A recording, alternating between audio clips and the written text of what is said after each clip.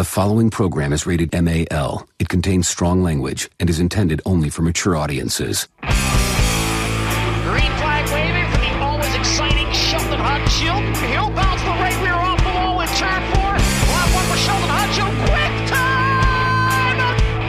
Off turn 4. Quick time! 10, 0, 3, 0. Second lap time for David is quick time! 15, 0, 2, 2.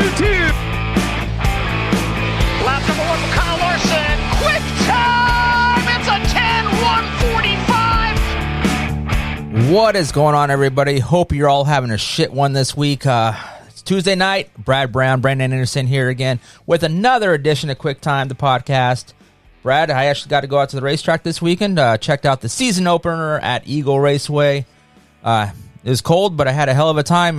How was your week? Weekend was good. I finally had a weekend off from my real job, and I took full advantage of it and got my battery recharged. I was wondering if you went with Stu over to Knoxville, or if you went out to Eagle and took the 15-minute drive out there. When there's 20 sprint cars 15 minutes up the road, it's hard to beat that, especially when you're lazy like I am and don't want to spend all day Sunday sleeping because you drove back from Knoxville Raceway. Yeah. And it's getting harder to go over to Knoxville, especially for a down and back like you quite often do. Yeah, I mean, that's the way I can do it. It's fun to do. I definitely don't recover like I used to. But, it's hard to beat Eagle Raceway. It's darn good racing up there. And through all the classes, I know, Brad, you don't like all the stock cars and the modifieds, and you probably don't even like the sprint cars out there. But it's fun to go out to, and plus, that's where all my friends are at. So you can't go wrong. You really can't. For 15, it's 15, 20-minute drive. So, yeah, you can't go wrong. And Roger does a great job of getting that show over by 10:30 every night. So that's still a pretty good night, even though there's five classes of cars out there. Yeah, definitely. I mean, it was a great day Saturday during the day. I took the old Mustang, had the top down, rolled out there. So it was a fun drive out there. And I'm definitely gonna kidnap you and take you out there at least once this year. Quite honestly, I would have went out there last Saturday if I didn't have a lot of stuff planned and Trina didn't have a lot of stuff planned. We had a full Saturday, and so it just wasn't going to work out. So I'll get out there and watch the 305s, and I know I'm going to enjoy myself the whole night. So I'll get out there this year. Yeah, you'll have to get out there and check out Chase's new paint scheme, bright pink and yeah. reflective. Just you can't miss them on the racetrack. So you got to go reflective and pink. Yeah, you gotta go root for your boy. Yeah, I'll be out there. I'll get out there. And now that I'm fully vaccinated and the people I'm going to hang out with are fully vaccinated, I don't have any reservations anymore. Yeah, for sure. So there was a lot of racing on tap this past week. The biggest one of them all was Bristol Motor Speedway with the World Outlaws. You saw David Gravel sweep the event, picking up the win Friday night, setting a new track record on Friday as well. Coming back Saturday night and picking home a cool, I want to say $25K. Yep, 25. Yeah, for sure. $25,000. I tell you, this is a great amount of money. Holy crap! I can't even think just walking in at $25K, right? Just for one night. It's amazing. If there's any question on David Gravel's ability, they should all be laid to rest. Every car he gets into, he wins in it.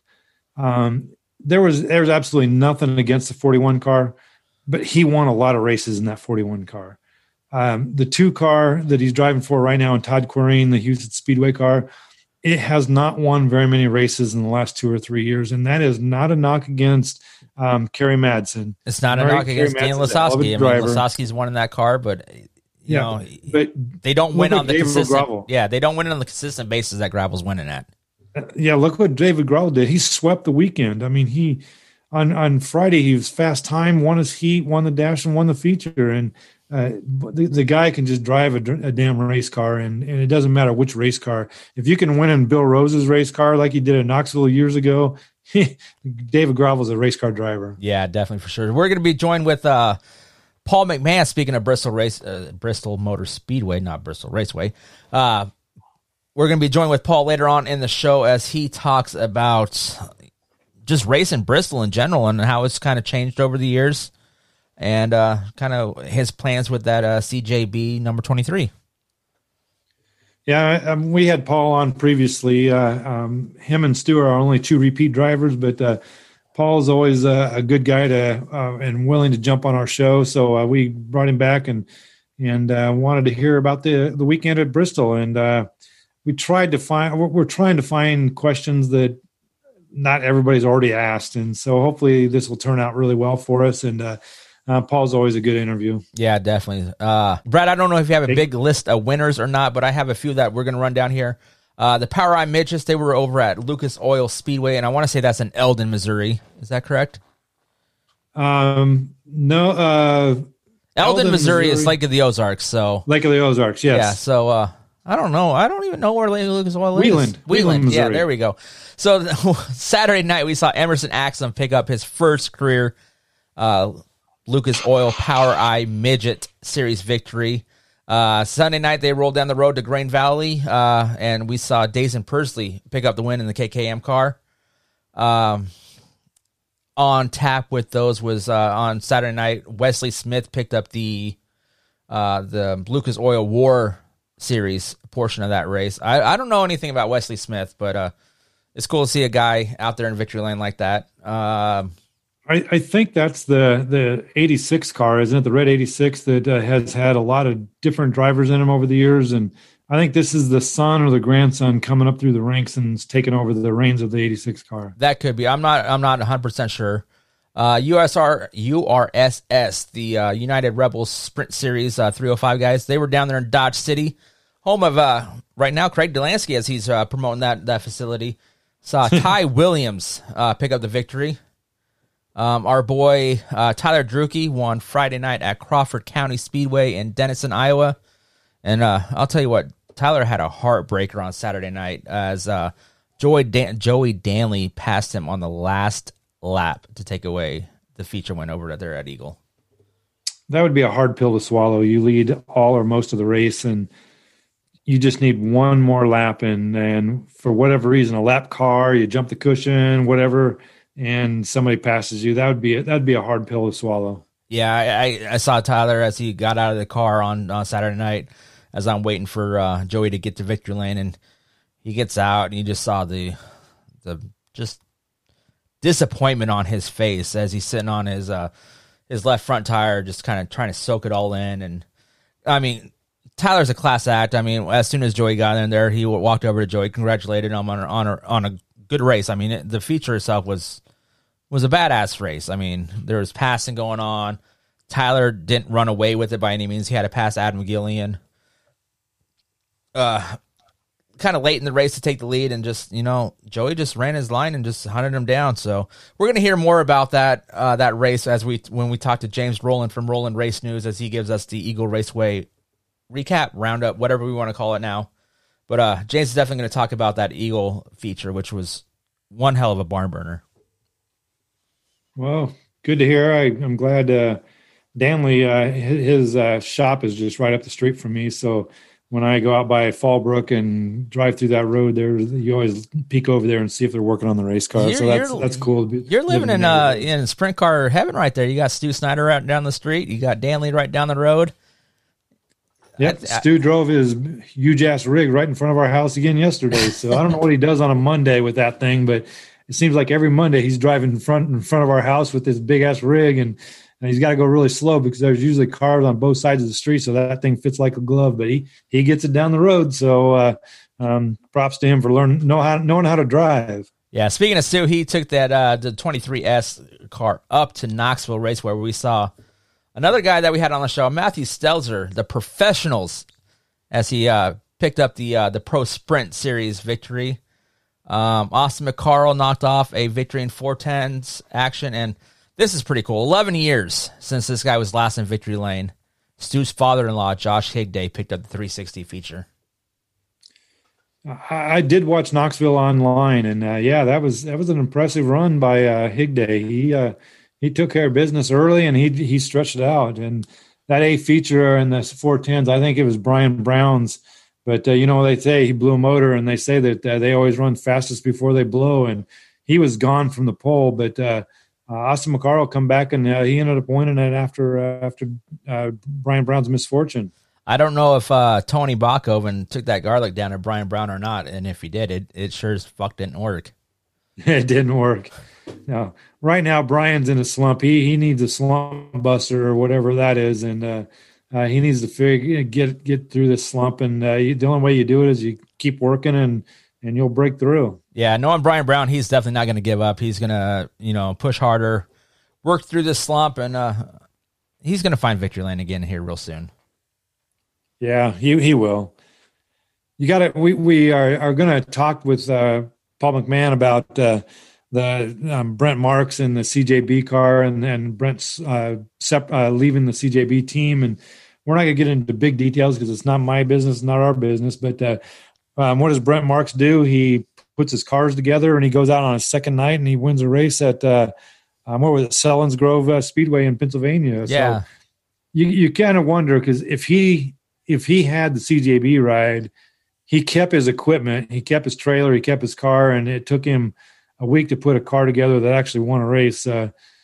He had a fallback plan just in case, and so he put that car together, and he won that race. $5,088 for that win at Selinsgrove. Yeah, I mean, the fact that you can leave that car, put your own shit together, and 2 races later find victory lane. So I mean, like I said, it's none of our business what happened between him and CJB, but it wasn't the driver, I don't think, because I mean, Brent didn't forget how to drive a sprint car. Maybe the teams just didn't mesh or anything like that, but I mean, as we saw, even with our buddy Paul McMahon, everybody's saying he's doesn't have it anymore, and he goes out there and podium finishes with the All-Stars, runs 5th Saturday night at Bristol Motor Speedway with the Outlaws. I mean, he didn't forget how to drive a race car. No. There's a lot about chemistry. You got to have chemistry, and that's been talked about by several drivers multiple times over the years. Whether you believe it or not, who knows what the story is, but there's extenuating circumstances why Brent Marks is not with the 19 or with the 5 CJB car anymore. So, but it sounds like he's back in a comfortable situation, and props to him for on the second night going out in there and winning $5,000. Yeah, you know what I say when it comes to that sort of stuff is not my pig, not my farm. Yep.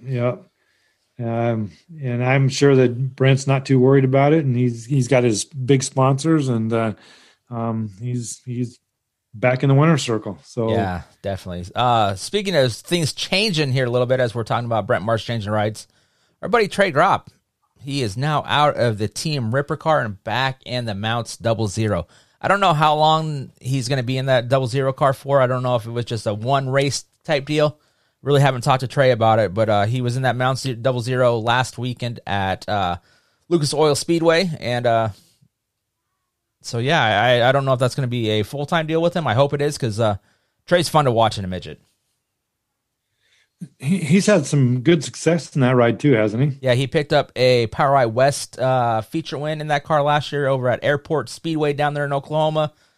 Has really good runs in that car. I mean, he jumped in that car this weekend over at Lucas Oil and knocked off their best feature finish of the year. I mean, they've had Ace McCarthy in that car. They had a handful of other guys in that car. Then Trey jumps back in and gives them their best finish of the year.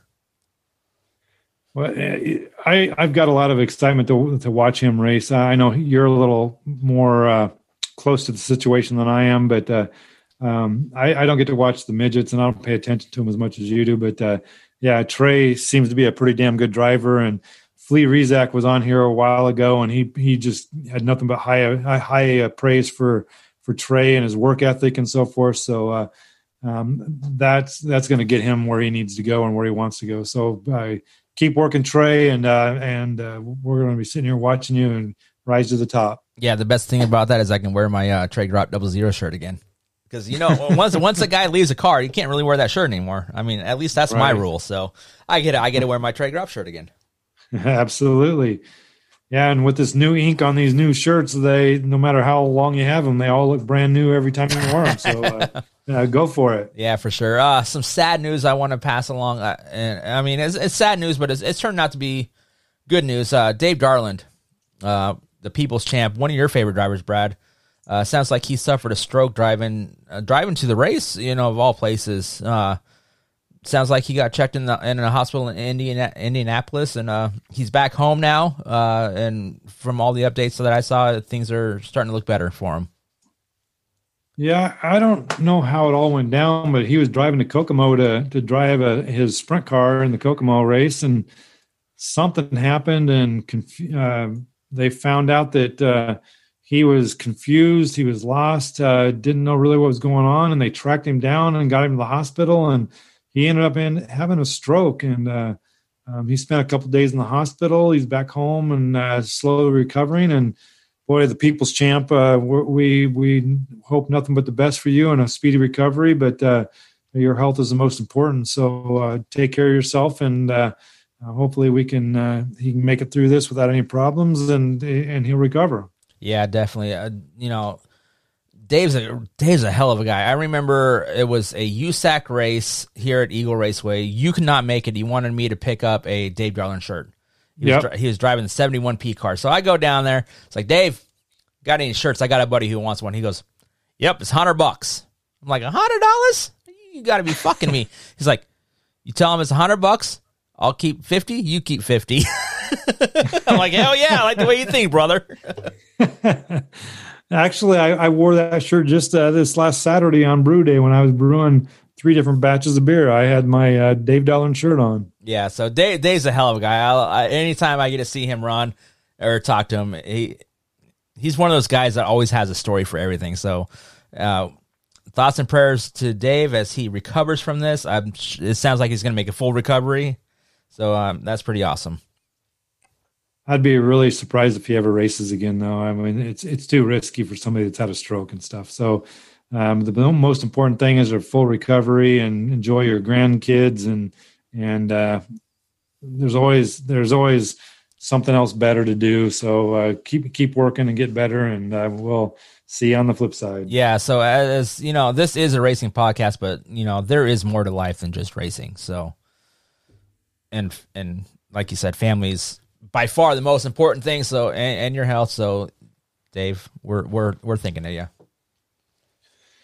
Yep. A friend of mine once said, Brad, there's always another race. And I couldn't agree more. There's always another race. And so, just get healthy, Dave, and take care of yourself. Other than that, I'm not really familiar with other winners or anything like that. So I think that the winners section is probably come to a conclusion for this podcast. Yeah, this has never been a winners recap podcast by any means. So with that being said, we're going to take a quick break. We're going to be joined on the Taylor Computer, and I'm going to get this wrong every single time. I even have it written down in front of me. It's the Taylor Computers and Repair hotline. Thanks to our friend Dan Taylor over at Taylor Computers and Repair. You want to check them out for all your computer repair needs. It's at Taylor Computers Repair, no and in that one, on Facebook. So, Dan, thanks for sponsoring the podcast. One of these days, we're going to get your name right. Yes, sir. Cheers. Yeah, you damn right I got what happened out there. I'm fine. I just had to deal with my asshole teammate, Steve Kent. He wasn't happy with me for crowding him, but shit, I wanted to win. Come here. Pisser. Piece of shit. All that stupid-ass flagman. They got a dumbass flagman that can't see. All right, joining us now on the Taylor Computers and Repair hotline is the driver of the number 23 CJB Motorsports, Mr. Paul McMahon. Paul, how you doing tonight? I'm doing good, guys. How are you? Oh, I can't complain. We're talking racing on a Tuesday night. You can't go wrong with that. No, it's always a good thing. Yeah, excuse me. Kind of just getting kicked off here. Clearly, we're off of the weekend of a very high anticipated race at Bristol, weekend of Bristol. I know that you had a pretty successful weekend with ninth the first night, and was it a fifth the second night? Yep. Everything seemed to go pretty well for you. I mean, we compare results from 2002 when the last time we were there, and boy, it was a pretty impressive weekend for you in the 23 CJB car. Yeah, it was a good weekend. Having motors that run really well, like I do with Kistler engines there at CJB, really helps. And everything nowadays is about qualifying, and we were able to qualify well and put ourselves in the dash both nights. And when you're in the dash at Bristol that weekend, you're guaranteed to start in the top 3 rows. So anytime you can start up front at a place like that is going to be beneficial. Yeah, for sure. What's it? You had started quite up front quite a bit up there the first 2, I guess both nights I should say. But that David Gravel car, that was fast. He was fast all weekend long. What did you have to do to try to keep up with him? David was fast all weekend. First night, I was we got done racing. I was really mad at myself after our 9th place run because I started up 4th and ran 3rd for the first part of the race and just never got off the bottom soon enough and had to move up. And once I moved up too late, and I was already back to 9th. So my own fault the first night, and the second night I definitely wasn't going to make that mistake, and we were able to run top 5. So David was dang fast there all weekend. He had, he also had the benefits of being in clean air the whole time, and but he was damn fast. I mean, he broke the track record the first night, and come back and qualified, I think, second the second night and won both nights. So, but Logan Schuchart, I think he was running really well and then had a problem. But the guy, between Gravel and Rutzel, they were probably the 2 fastest race car consistently all weekend. You mentioned that David, he broke the track record on Friday night. Then Sandpaper Steve came back on Saturday night and broke it again. There was a lot of talk on social media about the speeds, and it seemed like a lot of people were disappointed that you guys weren't going faster. But 140 mile an hour in a sprint car is pretty fucking fast, if you ask me. Yeah, I don't know how our cars ain't made to go much faster than that. Aerodynamics would have to start playing a big role in if we got going much faster. I know, like when they used to run the miles and stuff, when they would get up to around 160 miles an hour, we had to do all sorts of things to make the aero right on our race car to keep them on the ground. So 142 miles an hour was our average lap there when Sam broke the track record. So that's plenty fast. Our race cars, we can go probably faster, but the materials of the frames and whatnot aren't made for much more than what we're going already. Do you feel that speed when you're cruising? Because I talked to a couple of the local modified drivers went up there a couple weeks earlier when they had the whole modifieds and late models out there, and they said they were going fast, but they didn't realize how fast they were going until they slowed down to pull on pit road.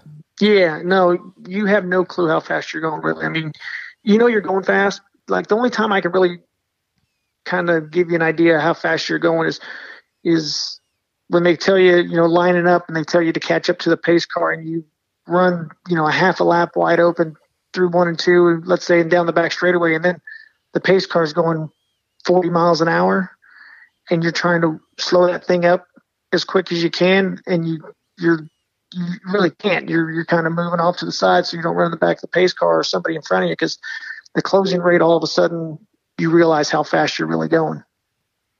That was going to be my question. Is the armchair quarterbacks were always talking about the speed at Bristol and how extreme it is and so forth. But is it really? I was just going to ask: does it really, as a driver, do you notice the difference between going top speed at Knoxville versus Bristol versus Williams Grove? I mean, you guys have just got to get immune to the speed anymore, and it's just natural for you guys anymore. It's not for me or Brandon. It would be scary as hell to go 120 on a car down interstate. But I do that going to Knoxville, Brad. I do that going to Knoxville. So it's just got to be just a normal thing for you guys.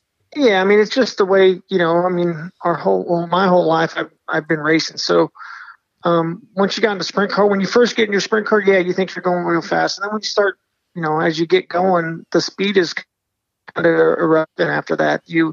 It's not that big of a thing to us in the race car. You really don't notice how fast you're going until you either something happens, or you got to stop. So, it's just it's just what we do. It's really not that big of a deal. I know my wife wasn't really impressed with the speeds we were going, but I just kept telling her I was Maverick and Goose from Top Gun, and I felt the need for speed. So let's go.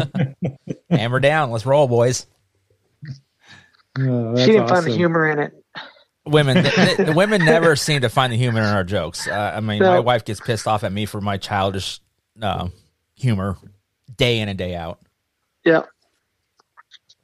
So you were the one. Go ahead, Brad. Sorry.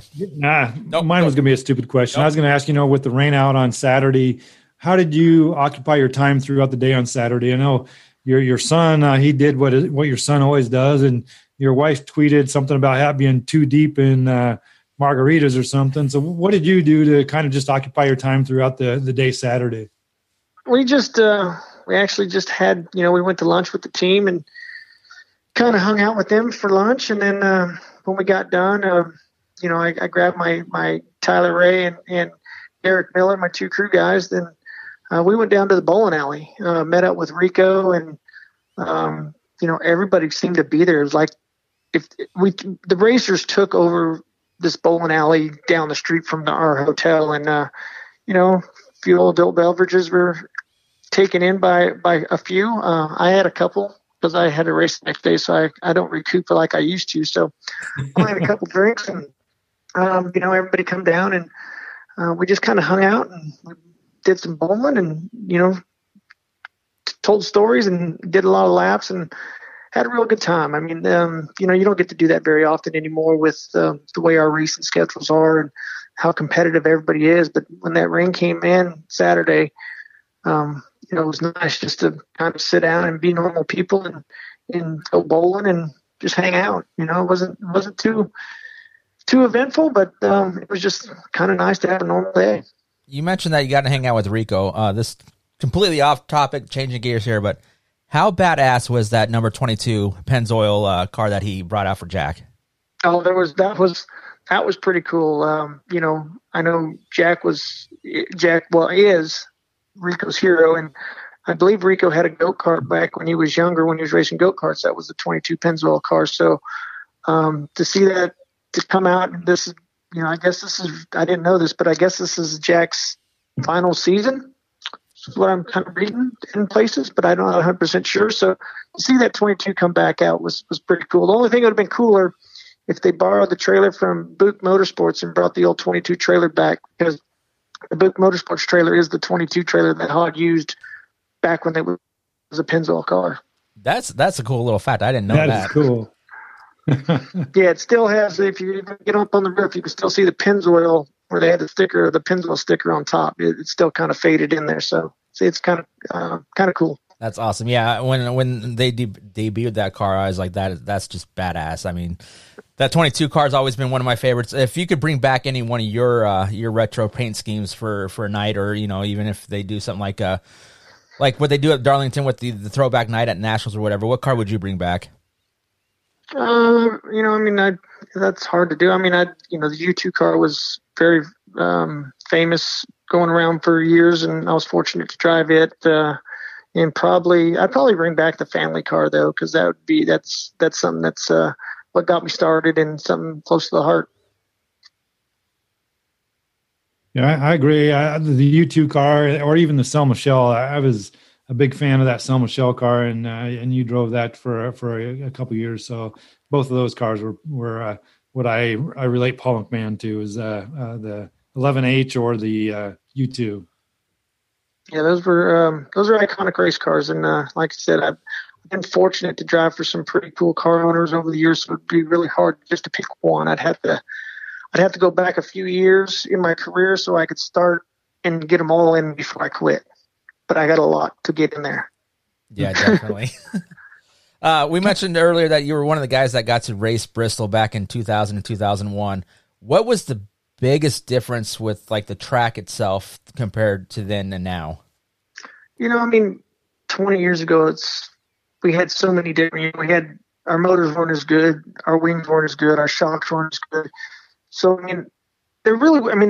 driving around, racing around, the track was no different. It was pretty much the same as it was, I feel, 20 years ago as it was now. We got so advanced in our technology with our motors and our shocks and in our race cars and everything about them that the speed was just really the only difference. I mean, Sammy only went at 13.6 20 years ago. And the first night we got to just under 13.6. And then, the next day we come back and we're 3/10 faster. That was, I think, everybody getting a little bit more comfortable, getting a little bit more laps around the racetrack, and, just showing how fast we really could go. Did you have to make any modifications like you did to like your wings this year than you guys did back in the day? Yeah, we just we didn't have to cut the left sides off like we did back in 2002. You still could have done it, but you want so much of the boards to be on the race car now that we didn't do a whole lot. We did add an extra brace on the left side board. Normally you only have 4 braces down the left side of the wing. We put 5 on just to because it packs so much air in there into the corners so the wing wouldn't collapse. And you saw Logan Schuchart had one collapse on Friday night. Didn't have the 5th brace in, so a lot of people come Sunday were putting a 5th brace in. Yeah, I mean, we saw that Logan had that wing collapse, and I didn't know you guys added more braces or anything like that. But it's kind of amazing that that much force that just one little brace will keep that wing upright. Yeah, I mean, it's just you're spaced out evenly, kind of, in the center of that board gets a lot of pressure there. That's where all the air packs into, is right in the center. So it just starts to bow it, and then it pulls the silicone off and then just collapses the aluminum. So the 5th one was just a precaution, and knock on wood, I didn't have no issues with it. So we made the right decision, I guess. Kind of getting off of Bristol now and going back a week or so with your opening week with CJB in the 23 car. You had 4 races. You had a podium. You had a pretty good weekend there. There was a little bit of team controversy, and we're not going to dive into that because that's not our business, and I don't expect you to divulge anything. But you guys stay focused on the 23 car. You guys come out there and you got a podium on the last night. How did you feel that opening weekend went for you and getting back together with the CJB team? It went well. I mean, it didn't start off, when we got to Virginia the first night, we didn't qualify well. It was just Barry trying to get us back acclimated with each other. And, we didn't qualify well, didn't run very well in the heat race, but we ran 5th, fortunate, with saving my tire and making it to the end. I got to a 5th place finish. We went to the Grove and we ran 10th, and it was just progressively getting better every day. And that was just getting back to, Barry, Barry's been with Brent all last year. Well, Brent's 185 pounds. I'm back at 140 pounds. So you had to change the race cars around. We had to add weight to our car. So we were trying to get the balance of the race car correctly. And by the end of the weekend, I think we hit it off pretty good, quick time and ran 3rd in the feature. And then, like I said, on to Bristol and ran very well there too. So, like I told Barry when I got done Saturday or Sunday afternoon we're back to where we never even left each other. We had a 3-5 year break between stints, but it's like we're right back where we were in 2015. Yeah, with you teaming up with CJB, they've always been known as the number 5 or number 51. Where'd that number 23 come from? 23 came actually from Chad Clemens' son, Braden. His birthday's the 23rd, and all his numbers used to be 23 until he switched to the 51. And so when we decided to bring a second car out, we didn't want to go back to the 51 because that's Fred Raymer and little Freddie's number out in PA, and we were going to do a lot of racing in PA. So they came up with they asked Braden what he wanted, and that 23 is what he came up with. I knew there was a story to it. Well, Brandon, if you had paid attention to Twitter, you would have known that about a week ago. So I don't pay attention to Twitter, so that's probably a good thing sometimes. Yeah. Hey, Paul. And like I said, I don't want to get into the 5 car, but does things change for you now that the 5 car is not out there right now? Are you picking up some races, or is it going to just stay? We're going to pick up some more races. No, we're going to pick up some more races. We're going to they haven't figured out what they're going to do with the 5 car yet. If they're going to keep, they want to keep going on the All-Stars, but they don't know what, they're still kind of looking for a driver. Well, we're racing. I was racing the All-Star races this weekend anyway, so we're just going to slap a 5 on the 23 this weekend. And, this weekend and I think the following week, until they make a decision, they should have a decision here shortly, but we're going to just blast a 5 on this week and keep them in the owner's points and go from there. I got a question about do you have Knoxville Nationals on your schedule right now? Oh, yes. That one I won't miss. How can we get you to come out to I-80 for when the Outlaws run there too? That way we can see you run. I don't even know when that is, so you never know. You just never know where I'll show up because, like I said, with Brent leaving, it kind of jumbled up my schedule some. So we're, it's just kind of we didn't talk about last week because we just wanted to focus on Bristol. Now we're trying to figure out what we're going to do, and like I said, hell, you never know. I might show up somewhere. I'll bet you if we put QuickTime Podcast on the top wing, they'd be out here. They would do, yep. Money speaks, buddy. Money talks. That's the thing, Brad, is we don't have any money here. So unless you're forking over your pocketbook, by all means, we'll slap that QuickTime sticker on Paul's car there. Yeah. Speaking of, sorry, Brad. That'd be awesome to have you come back. It's like the week after Knoxville Nationals, but that'd be a great event to come back to, and we'll make sure that you and Sammy stay apart this time coming out of 2. Yeah, we don't want that to happen again. Yeah, but speaking of decals, you tweet. This is one of the rare times I do pay attention to that Twitter. You tweeted out that you're glad to be a small part of the Team Jack Foundation. How'd you get hooked up with those guys? I mean, they're big here in Nebraska with Jack just down a couple towns down the road, and Mark Birch is one hell of a supporter with that cause. And that's how I got involved, was through Mark Birch.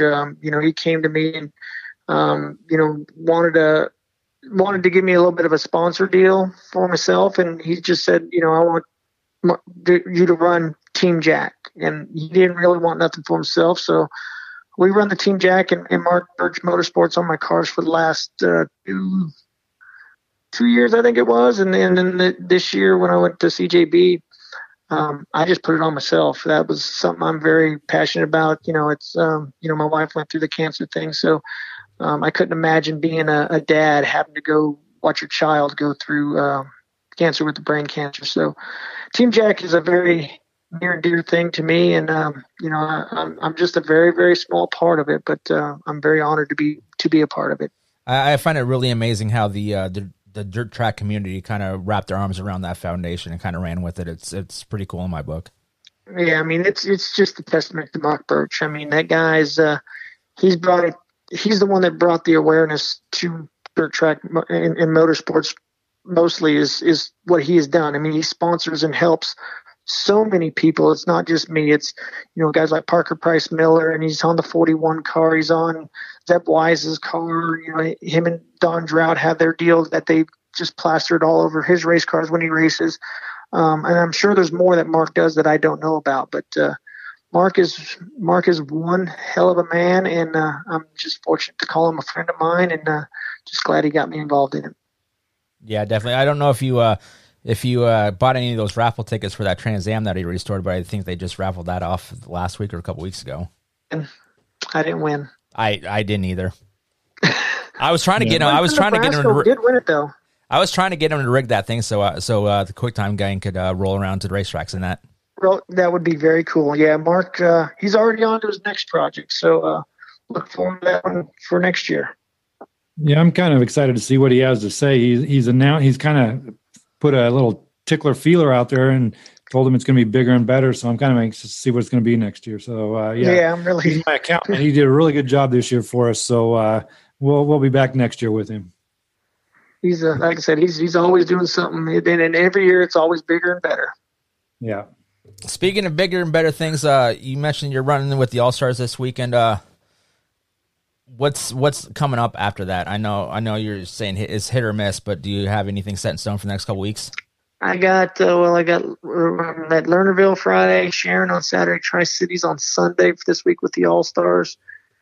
The following week, I'm not racing because my daughter graduates from college, and I was not going to miss my daughter graduating from college. So I will not be at Eldora on the 7th and the 8th, I think it is. And then the following week, I think the 12th, I'm at Lincoln Speedway in Pennsylvania on Wednesday. And then the weekend, I'm not really sure what we're doing yet. I can't believe she's already graduated from college. It just seemed like yesterday she was in junior high and stuff. And I'm sure that time flew by fast for you too. Yes, it sure does. I mean, you know exactly what I'm talking about. Yeah, for sure. Yeah. But I am excited. She did it in 4 years, and I just told, like, when we made our last tuition payments, I told Janet, I said, we just got a raise. My daughter's off the payroll as well, and it's been good. Yeah. So yeah. Just curious, what did she major in? Just curious. Psychology. Okay. Oh, she's got plenty of practice with you then, right? She's got plenty of practice, or has learned what to talk about with their patients after being around a race driver and race families for so long.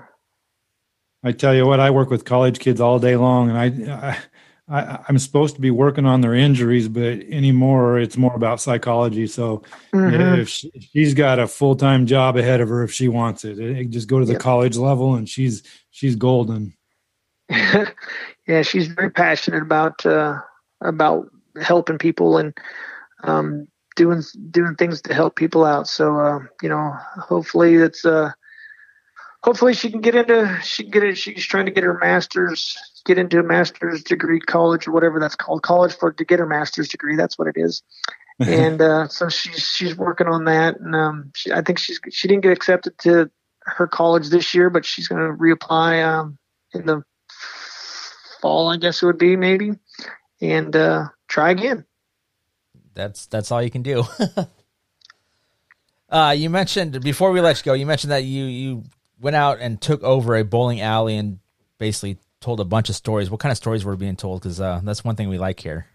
Oh, I mean, just old stories. Old stories of, when I first met Rico he was riding on the Nerf bar, Brent Kading's car in Chico, and just stories. And Rico telling stories about when when he was young, watching me race when I was young, and just Parker Price Miller stories and family stories. I mean, I can't remember them all, but it was just stories about life and how it is, how it is racing nowadays compared to the old days, and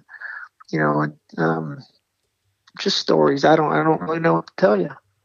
I'm cool. I think it's cool that you all hang out together and just shoot the breeze and just relax and let your hair down. And with the intensity at the racetrack and so forth, I'm sure that interferes from time to time. But that you guys can all get together, and hell, you see pictures of the trailer getting lowered down and having a barbecue on it. Trailer barbecues, yeah, those are always a good time. I mean, you lay the back door down, put two right rears underneath the back door, so you have a table, and everybody gets their barbecues out, and everybody makes their own famous dish, and we all just share amongst it, smorgasbord amongst us all. So yeah, good times. I mean, we don't do it often, but when we do it, we all really enjoy it. That's pretty cool that you guys can do that sort of stuff after being fierce competitors on the track. But once the helmet comes off, I guess you're all family. Pretty much, yeah. I mean, we're a dysfunctional family, but we are a family. Yeah, definitely. So, Paul, I want to thank you for jumping on with us. It was cool to hear about Bristol and comparing it from 20 years ago, and because I still watch those races on YouTube from the old TNN days, so it was pretty cool to see the difference between now and then. So thanks for jumping on with us. Good luck this weekend with the All-Stars, and hopefully we'll be talking to you soon. Thanks, guys, and anytime you want to chat, just let me know. I'm here for you. Awesome. We appreciate it. Thanks a lot, Great. Paul. Take care, Paul. All right, guys. Thank you. Bye-bye. All right, that was Paul McMahon joining us on the Taylor Computers and Repair Hotline. Brad, that's the fact that we can go to a place 20 years later and it being an asphalt track, then we dump some dirt on it and make it a dirt track again, and it's pretty much the same thing that we had 20 years ago. It's pretty cool, if you ask me. Yeah, it's really cool. It's cool. I can't imagine walking into that arena I mean, I want to go to Bristol for a NASCAR race, and then let alone a dirt car race. So walking into that arena, and you just hear the Days of Thunder theme song in the background, and walk in and just see when you break through and you see the opening and the pits and the stands. That would just been, you would have got goosebumps, I think. Yeah, for sure. I mean, my buddy Tim went down there to photograph the race, and I was gonna go when they first announced it, but some stuff with work kind of happened where I couldn't get down there. I just think it'd be cool just to kind of roll through that back gate right there, and you're in this huge Coliseum, and it's covered in dirt. It's something you watch on TV with NASCAR year in, year out, because that's one of the only NASCAR races I actually watch is the Bristol race, and to have sprint cars on there would be a sight to see. Yeah, I don't know that it lived up to the hype this year. I'm going to be that guy, the negative guy. I don't know. I mean, it was an awesome event. It was cool. It was fun to watch David Gravel. There were drivers that made it up from the back to the front. Don't get me wrong, there was passing, but I don't think it lived up to the hype this year that it did in 2000, 2001. That battle that Jeff Shepard and Sammy put on was awesome. There was drama there. You had the fight. I won't say fight, but the war of words between Sammy and the dude in 2001. Yeah. It's nothing against the Outlaws, I don't think, because they did a hell of a job promoting the race. But I think the overhype came from all the social media stuff. We didn't have that back in 2001. You had all guys, fans talking every day about Bristol and how it's going to be so awesome, how they're going to go 200 mile an hour, and then it happens and you're going 140, which you're still hauling ass. And you get guys on there like, well, I wish they were going faster, just like what we talked with Paul. So I think the social media kind of overhyped it a little bit, whereas, like the Outlaws did a good job promoting. And that tweet that they put out just a couple days ago about the difference of speeds between the classes of cars with what NASCAR going 89 miles an hour around there. And then we fly around that joint at 142 mile an hour. So that stuff was pretty cool, but I just think the non-informed fans kind of ruined it for us. Yeah, I kind of agree there. I'm glad that they got the dust under control. The 2001 or whatever, you couldn't hardly even see the cars all the way around the track, and so they got that figured out. There were definitely fast cars. There was some racing going on, and maybe the social media hype put it on a pedestal that it couldn't live up to. But it was still a great race, and gosh, that would be an event to go to. And it sounds like the World of Outlaws, Bristol, everybody did everything they could to have a successful weekend, and they got the race in. But it was a good event, and I do hope they come back next year and do it all over again, because the 28 cars that showed up, they did put on a pretty damn good show. Yeah, definitely. I think I mentioned it earlier in a previous episode that if NASCAR comes back, I could see us coming back. So with NASCAR announcing they're going to come back again, I definitely see us back on the schedule. Hopefully maybe get some more cars show up. You mentioned 28 cars. I would like to see 30, 35 cars. That's just me. I'm one of the guys that, more cars the better. But you have to be on top of your game to rip around that place. Absolutely. And I think Bristol did a really good job with trying to make money off the event, because they had late models, they had super dirt cars, they had several events. And so it wasn't just a 2-day sprint car show and had to pay for all that dirt. So I think that I would assume that they did pretty well for themselves, even in this COVID time. That arena holds who knows how many, 60, 70,000 people, and to allow 10,000, 15,000 people in there, they've had to make their money on that. So to have multiple late model events and this IMCA modified and stuff, I hope it all worked out for Bristol. I hope they made money on it, and they invite the Sprint Car World back to the venue next year. Yeah, definitely. I hope they invite the whole dirt car world back, not just the sprint cars. I mean, yeah, we're sprint car biased here, but the stories that you saw with like the other classes of cars, I mean, I saw some low buck hobby stock guy out there, and he lived out a dream to get to race on a track that his heroes like Dale Earnhardt, Darrell Waltrip, and all them raced on. So it's cool to see those kind of guys get to go out there and do that. Obviously, we're sprint car biased here, so see David Gravel rip around that place and take home some cold hard cash was pretty impressive and fun to watch. I watched the late model highlights, and the late models put on a damn good show there too. So I mean, by all accounts, it seems like it was a pretty successful venture for all involved. So hopefully they come back next year and do it all over again. Yeah, for sure. So with that being said, we're going to take a quick break here. We're going to wrap up the show with, I guess we're going to dub it the Roland Race News Eagle Recap. So we're going to be joined by James Rowland, track announcer over there at Eagle Raceway, talking Eagle as they kicked off their season finally after a cold out. We didn't really rain out, but it was damn cold for the Icebreaker Challenge that got canceled. So we kicked off the regular season last weekend over at Eagle Raceway. So we're going to talk to James about that. And there was some good racing, Brad, so you definitely missed out. Yep, I missed out. Too bad.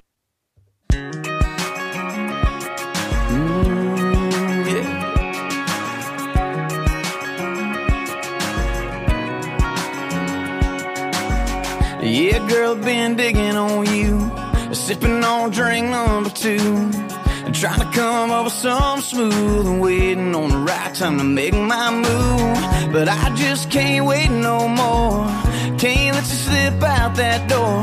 Prettiest thing I ever seen before. Got me spinning around, I ain't even on the dance floor. You're shaking that money maker like a heartbreaker, like your college major was twisting and tearing up Friday nights. Love the way you're wearing those jeans so tight. I bet your kiss is a soul saver, my favorite flavor. Want it now and later. I never seen nothing that I want so bad. Girl, I gotta give me some of that. Yeah, gotta give me some of that. Little more what you're doing right there. Swinging your hips and slinging your hair. Side to side, what you drink in the air. Lord have mercy now, girl, I swear. Gotta get your number in my phone. Gotta give me some of you alone. We can worry about it later on. Right now, just keep making this my favorite song. You're shaking that money maker like a heartbreaker, like your college major was twisting and tearing up Friday nights. Love the way you're wearing those jeans so tight. I bet your kiss is a soul saver, my favorite flavor. Want it now and later. I never seen nothing that I want so bad. Girl, I gotta give me some of that. Some of that. Yeah, gotta give me some of that. In the ride by my side down the highway, in the dark in my arms in your driveway. All because of last night you threw my way. Yeah, girl, you got a way of shaking that money maker like a heartbreaker, like your college major was twisting and tearing up Friday nights. Love the way you're wearing those jeans so tight. I bet your kiss is a soul saver, my favorite flavor. Want it now and later. I never seen nothing that I want so bad. Girl, I gotta give me some of that. I gotta give me some of that. Gotta give me some of that. No, girl, I gotta give me some of that. Oh, yeah.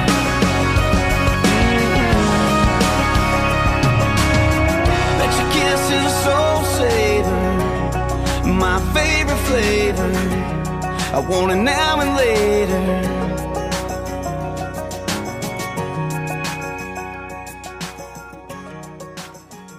All right, guys, joining us again on the Tailored Computers and Repair Hotline is James Rowland from Roland Race News, making the season debut on the Roland Race News Eagle Raceway Roundup. James, it was freaking awesome to be back at a racetrack with you this past weekend over at Eagle Raceway. We saw some great action. I want to bug Brad here, but let's fucking kick things off with those stock cars. The IMCA stock cars, Roger did a hell of a thing bringing those cars in because their races were badass all weekend long. Man, I really think that was the right move to make. You know, as many people as stood behind it when they actually decided to make that change, in comparison to the couple compact people that wanted to complain about it, I really hope that anybody that didn't think this was a good idea is eating crow, because I know we're only one weekend, but that racing was incredible. As much as I used to really dislike people blaming compacts and hobby stocks for tearing the track up when modifieds go around there and tear frame rails through it, I really think that the track conditions showed a major improvement with the stock cars. I think we're in for a hell of a year with those guys, especially getting 27 the first week out.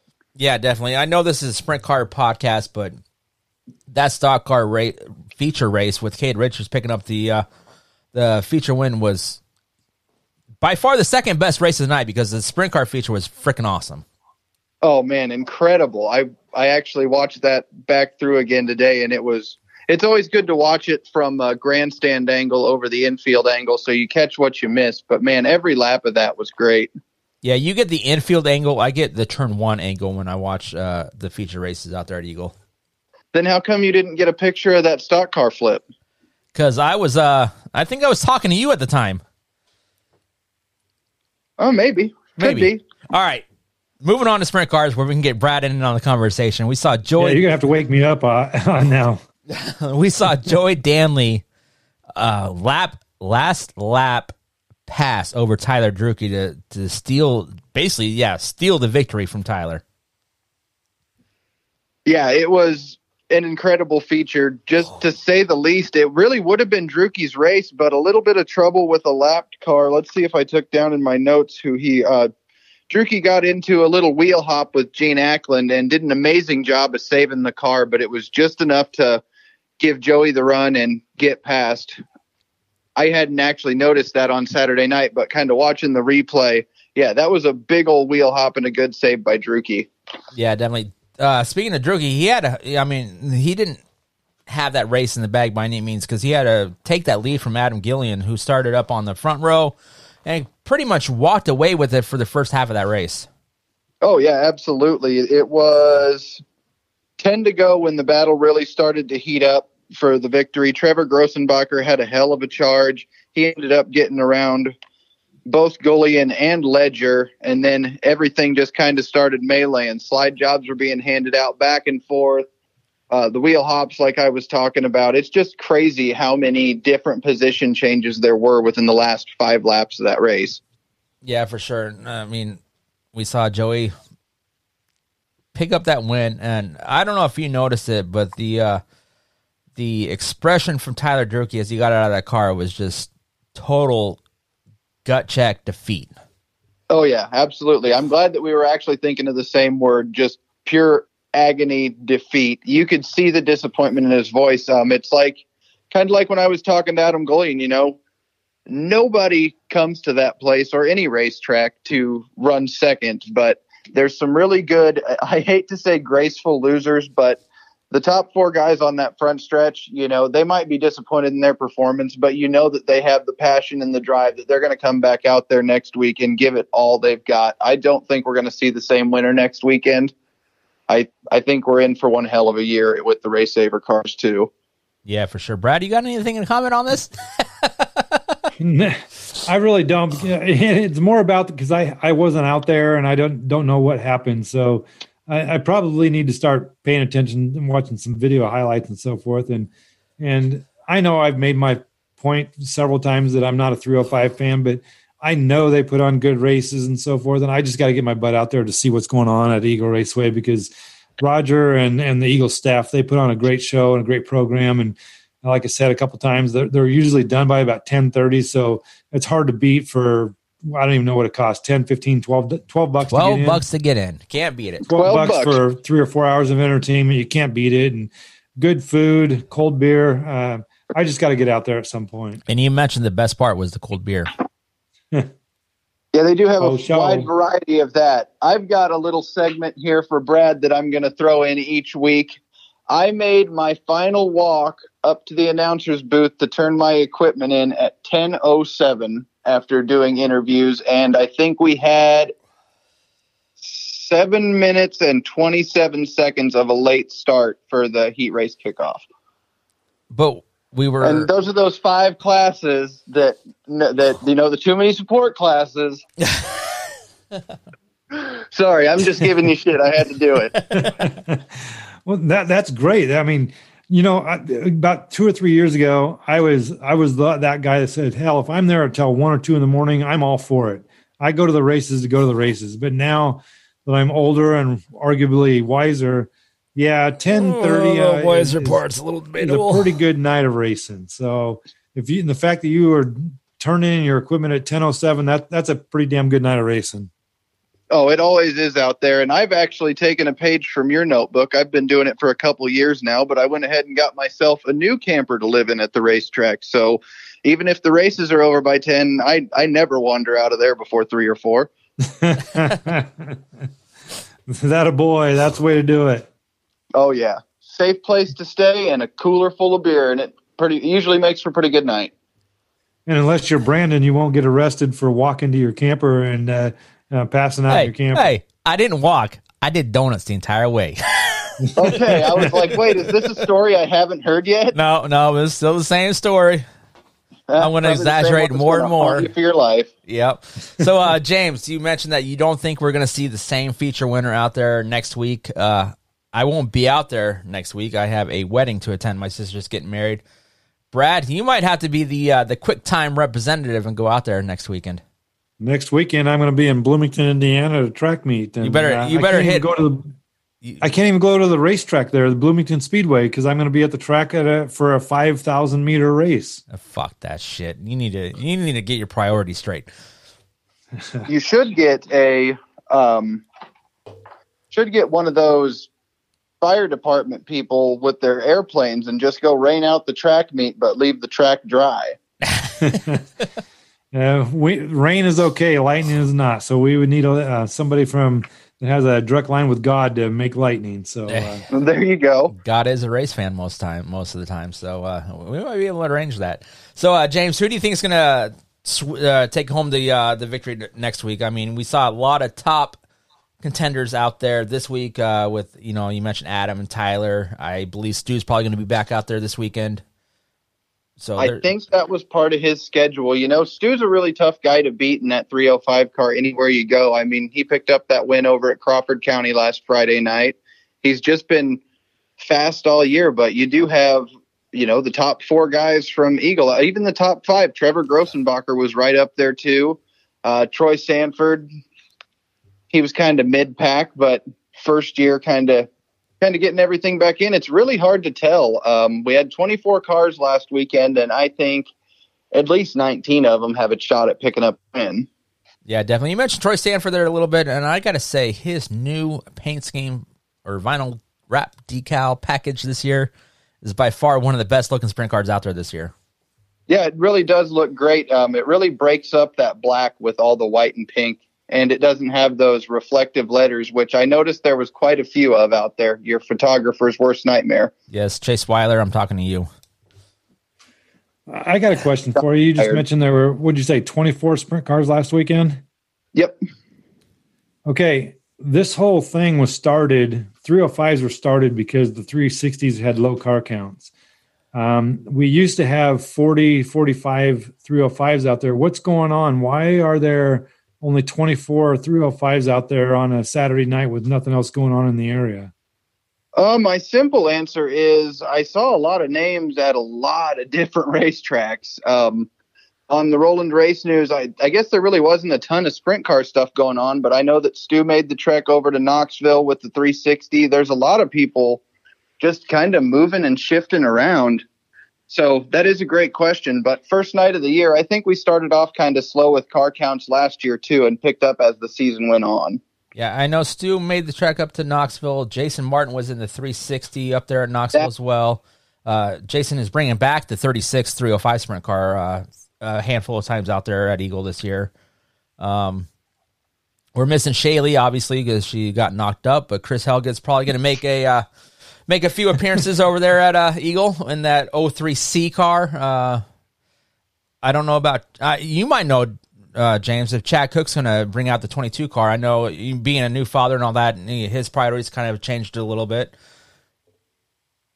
I'm not sure. I know that he had talked about it. I really haven't been over there or chatted with him about how the progress on that car's going. But I would assume, just knowing Chad, he's going to make it out at least a handful of times this year. Yeah, there's a handful of cars out there that weren't out there this weekend, but that I expect to see out there. I know Tim Fricke in the 62 car, he was helping push, doing the push truck duties out there at Eagle Raceway. I'm sure we're going to see his car out there at Eagle probably 3 or 4 or 5 times this year. So there's cars out there. And Brad, we're not dwindling to the 14, 13 car count that we were seeing with 11. the 360s. Yet. I think it's time to start a movement. Bring back 360s and bring back the Outlaws. I'm going to start spearheading a movement. All right, no, if we're going to bring back a movement, just say fuck the 305s, fuck the 360s, and bring back 410s. Let's go big boy racing. Well, the last time the 410s were out there were like 20 Outlaws, and so it was a good show, but there was only about 20, and I think this guy named Kyle Larson put on one hell of a show. So. Never heard of the guy. Yeah. Nope, not once. Not once. All right, James, what else are we going to see at Eagle this year? A whole bunch of excitement. It's the place to have fun in 2021. I wish I would have looked up the what we've got going on for next weekend so I could do a shameless plug. All I know is it's Mayday Madness. It's presented by Hotsy, and I can't think of it. Damn it. I knew I should have looked at the flyer. All right, Here I was taking down notes. Oh, well, I fail all the time. What else is new? Welcome to my life, bud. All right. Moving on a little bit, let's give your little podcast here a little plug. Rolling Race News. I caught the latest episode with Dan Taylor recapping the action out there at Eagle Raceway. So if any of you guys are fans of the other classes, modifieds, stock cars, the majority. I mean, we are on our own little island, the sprint car elitists that we are. So if you want to check out any of the other action, James, you're doing a hell of a job with that thing right now. Thank you. I think we've got a long way to go. I mean, I think I counted 14 episodes, and 2 of those were explaining what the hell was going on. But I think we're doing all right. I'm actually kind of blown away at today's results. From uploading about 2 o'clock this morning, I've got 15 views in 18 hours, and I've never had one take off like that. So we'll see if it rides or if it's just going to plateau about 9 o'clock when your show comes out. It'll probably be a little bit later than 9 o'clock by the time this thing comes out. But you're doing a hell of a job. I mean, the recap, I got one little complaint. I didn't hear the Stu Snyder interview. I don't think it was in there. Really? Son of a bitch. Well, it took me 3 takes last night because I bought one of those Blue Yeti microphones, and the sound is just so much better on it than my wireless. Well, I had that in the second floor to my house in my little Studio B, as I call it, and I went up there after work last night, and it was just hotter than hellfire. So I was like, oh, I'll take this out to the garage. No big deal. Well, it's a USB microphone, so I had to record off my laptop. Well, of course, the Wi-Fi wasn't reaching out to the garage, so I couldn't record on Anchor.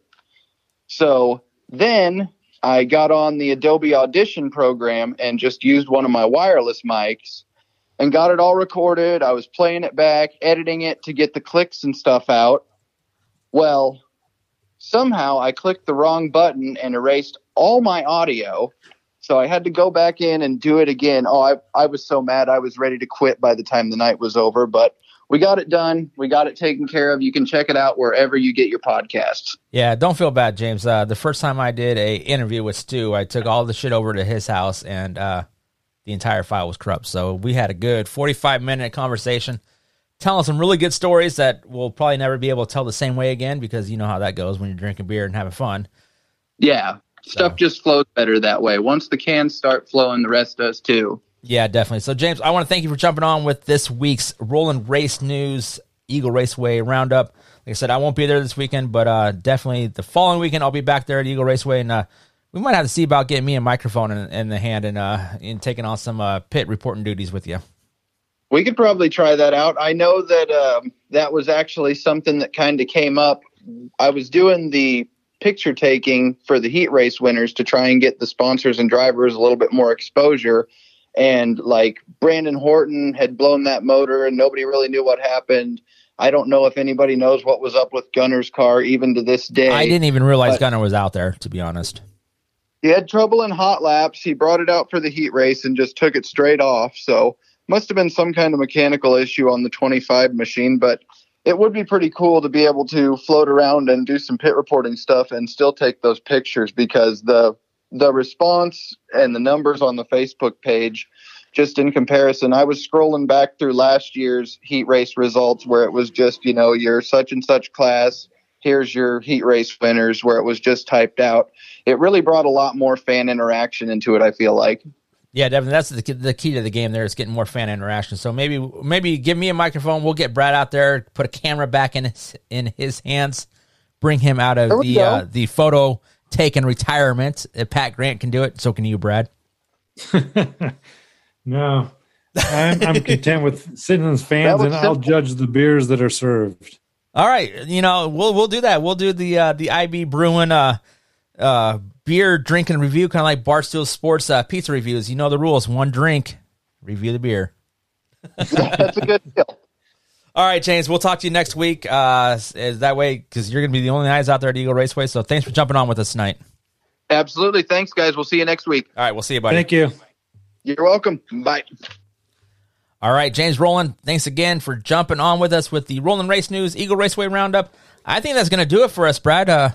Pretty full episode this week.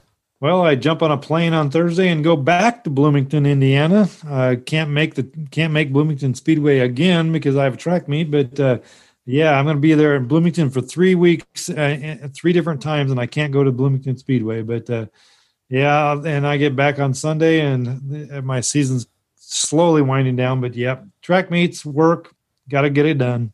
Yeah, get your track meet season over with. That way we can get you back at the racetrack. I can't wait to get to the racetrack. I am so ready for a pork fritter and a Bud Light and sprint car racing. All right, with that being said, we will catch everybody on the flip side.